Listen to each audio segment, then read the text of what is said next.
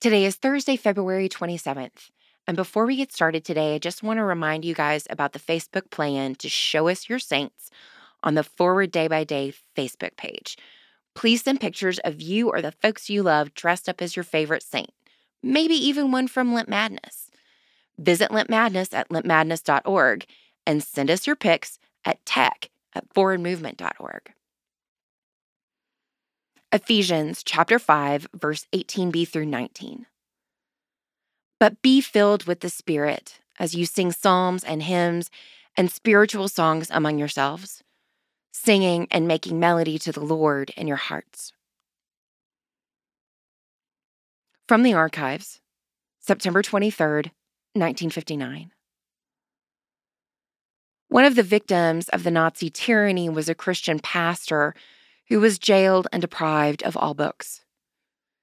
He lived to tell his story, and he recalls how grateful he was that he had memorized so much of the Bible and so many hymns. This enabled him during the long solitary stretches to speak to himself in psalms and hymns and spiritual songs, singing and making melody in his heart to the Lord. It wonderfully sustained him.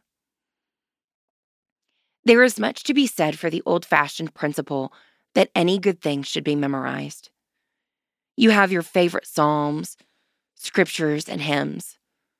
Do you know them by heart? Is your memory richly stocked with the songs of your faith? You can always add to your treasury.